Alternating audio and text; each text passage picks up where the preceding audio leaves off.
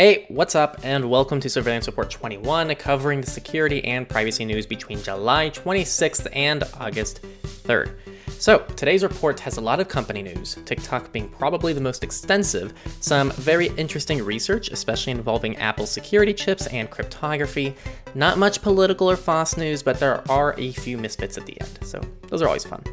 Today's report is brought to you by our most recent video, Become Anonymous. This video breaks down, regardless of your experience or threat model, exactly where to start and how to improve your privacy, security, and anonymity in both the digital and real world.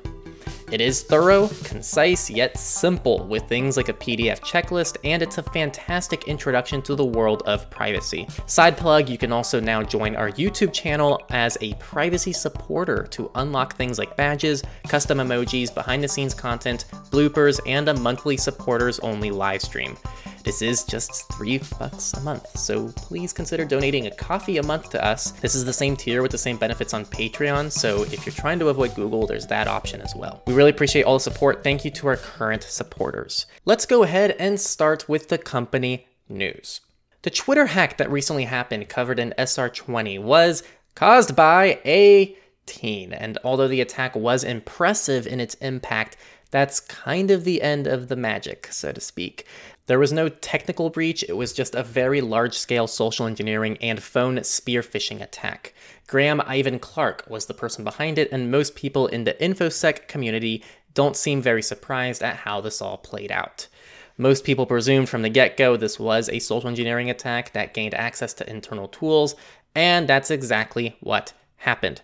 There's a second article in a description as well that goes through the evidence of the investigation to catch Mr. Clark. It was kind of sad to read, as they didn't take very good precautions and left many breadcrumbs back to them. Not quite the hacker we were expecting. TikTok is back in the news. There has been a lot of chatter about TikTok being banned in the United States. Trump originally said he was planning on banning the app altogether, but has recently decided to offer a limited amount of time for them to be purchased September 15th by a US company instead. The main company in discussion seems to be Microsoft. People, I've been saying it for weeks, and I'll say it again, this is not being banned for privacy or security reasons. It's being banned for politics. I previously stated that the only difference between Facebook and TikTok is the countries they're located in, and Trump being okay with TikTok if they become a US company proves this theory, as well as most people in the privacy community who've been also saying this.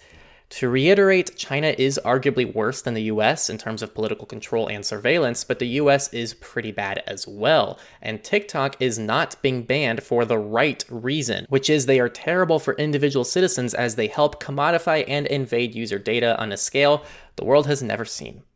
As an example, in the EU, there's a history of holding companies accountable regardless of the country because it affects their citizens the same way. In the US, we've chosen to only act in our citizens' favor by chance if it means the US is trying to win a political battle. The other layer to this, actually, is the president should not have the ability to decide on a whim what to ban. We might cheer that it's TikTok, which people seem to universally dislike for good reason, but what happens when it's Signal, Tor, anything else privacy respecting? We can't really have it both ways. So, I stand my ground. This ban is overall a bad thing. What should have happened is the US should have enacted proper privacy laws that hold all companies in the world accountable to respect US citizens, including US companies. Next up, 50 high-profile companies had their source code publicly released online because of, you guessed it, misconfigured cloud infrastructure. This included Adobe, Microsoft, Lenovo, Qualcomm, AMD, Motorola, Nintendo, Disney, Roblox, and more. This was posted on a public repository, and you can actually view a paste bin of all of the affected companies in that description source as well. One that went under the radar was KaiOS, and I found something called COVID Apps right here. But it doesn't seem to be a company that I could find. So if anyone has some insight into what COVID Apps is, unless it's a general classification, I would really appreciate it. Zoom also got hit again this week. The too long didn't read Zoom meetings are default protected by a 6-digit numerical password, allowing 1 million maximum possibilities.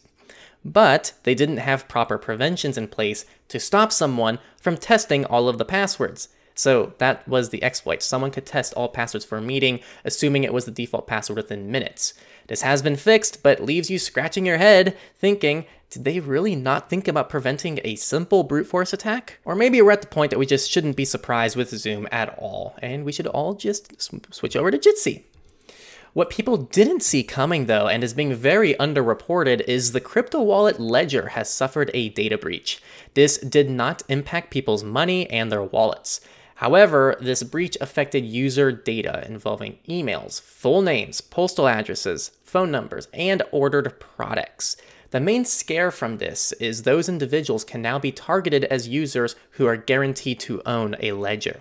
So, reminder, keep your devices up to date, be careful with phishing emails and texts, and just be alert. A good lesson here is most services will at some point experience a breach. So before signing up for something, keep in mind everything you type could be public someday. This is why we recommend pseudonyms. It's a great way to compartmentalize aspects of your life away from yourself so your personal identity is never exposed. We covered this in our Become Anonymous guide we talked about earlier. If you bought a ledger with a pseudo email shipped to a private mailbox with a pseudo phone number, you're probably scoffing at this because you accounted for this kind of thing happening. Our last company today is Rite Aid, the US drugstore who has been silently adding facial recognition to their stores across the US. This was investigated and reported to Rite Aid, who initially more or less denied it, but now has ceased the use of the cameras. So, good job, journalism. That wrapped up company news, and research this week was also, I guess, pretty interesting. First, there has been an Apple exploit which has been deemed to be, quote, unpatchable in its security chip. A few things, though, before you freak out. One, this affects the A7 to the A11 chip, so the most recent Apple devices are safe. Two, this exploit relies on an attacker having physical access to the device, which can happen, don't get me wrong, but still lowers the severity of this a bit. And three, this is the largest one, there is almost no documentation or even proof behind this exploit. The only thing we know is someone has claimed to have found a vulnerability. We haven't received real-world attack demos or even a proof of concept. As of right now, I wouldn't be super concerned about this based on the information we've been given, but people are looking into it, so hopefully some more information will come out. The next research article was pretty complex, so I'll break down what I could understand in a way to easily feed you the information, then leave you with some questions I had and allow you to kind of read into this from there. Cryptography used to be a cycle. Someone invents a code, the code is effective until it's broken, then the cycle repeats. Modern day cryptography is a bit different in that we have a one-way function that's easy to perform one way, but hard the other. Nowadays, this is almost all through integer factorization. It's easy to multiply two prime numbers, but it's hard to find the factors. As the size of the number you're trying to find factors for increases, it gets exponentially harder to perform the calculation. To learn more about this, I highly recommend Khan Academy as they have a fantastic introduction into ciphers and encryption that you can watch for free without an account. It's kind of just the basics of really the root of cybersecurity, so I highly recommend you look into that. This research hopes to answer the question if there is an easy hole in the bucket towards this one-way function problem that we are reliant on. People believe there is no efficient factoring algorithm to easily break our cryptography, and this research aims to shed light on this and see if there is a root issue in our cryptography model. Beyond this, that's kind of where my analysis ends, and I'd encourage you to dig into the sources yourself if this is something that interests you. Our final research today comes from Google, and this is extremely simple. SMS two-factor authentication had a 100% effectiveness of keeping out bots, 96% rate of keeping out bulk phishing attempts, and a 76% effectiveness of keeping out targeted attacks. Keep in mind, a user needs to bypass 2FA as well as a password and username. The main takeaway here is although OTP and hardware keys are more secure than SMS, SMS is still extremely secure and is better than no SMS. Keep a user's threat model in mind, so just be happy your friend uses SMS 2FA in the first place, as it's not quite as bad as we try and make it seem. But yes, OTP is better. That was it for research. Let's go into our extremely short politics category for the week. And here it is. Facebook is sick of being accused of being bad for privacy, so they are fighting back by accusing the EU of invading the privacy of their employees. That's it. That is the article. No joke. It's about 80 words. I counted them. And that's the political news of the week. It almost all lived in the TikTok news from earlier. Moving on to free and open source software news of the week. A critical bug in the Grub2 bootloader was found that affects billions of Linux and Windows systems.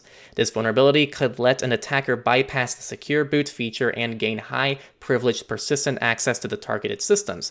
So, update. That's the FOSS news this week.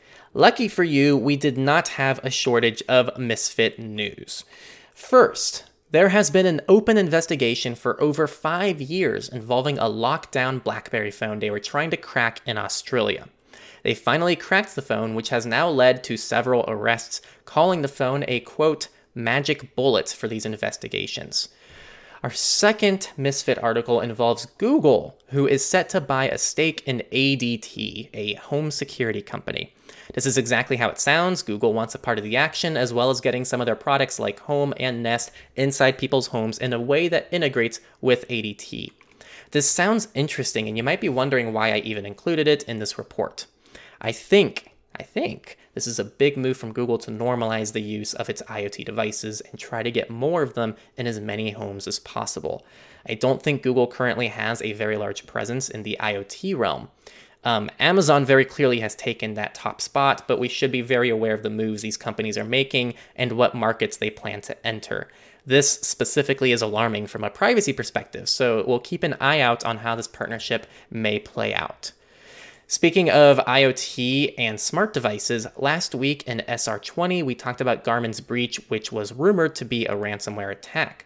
Well, they finally fessed up, saying, yes, it was, and they used a decryption key, but haven't confirmed whether or not they paid the ransom. So, they did.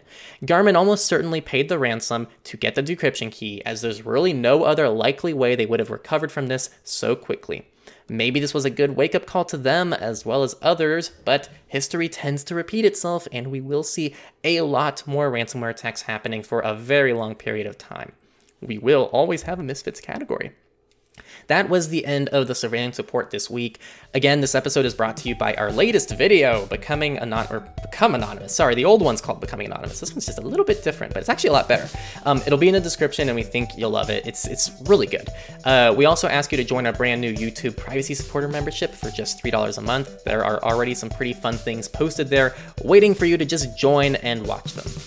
Lastly, if you liked this report, don't forget to like the video or rate the podcast if you're listening from the podcast, share it wherever you're listening in from, and especially subscribe to catch SR22 next week. Thanks for listening in, and have a great week.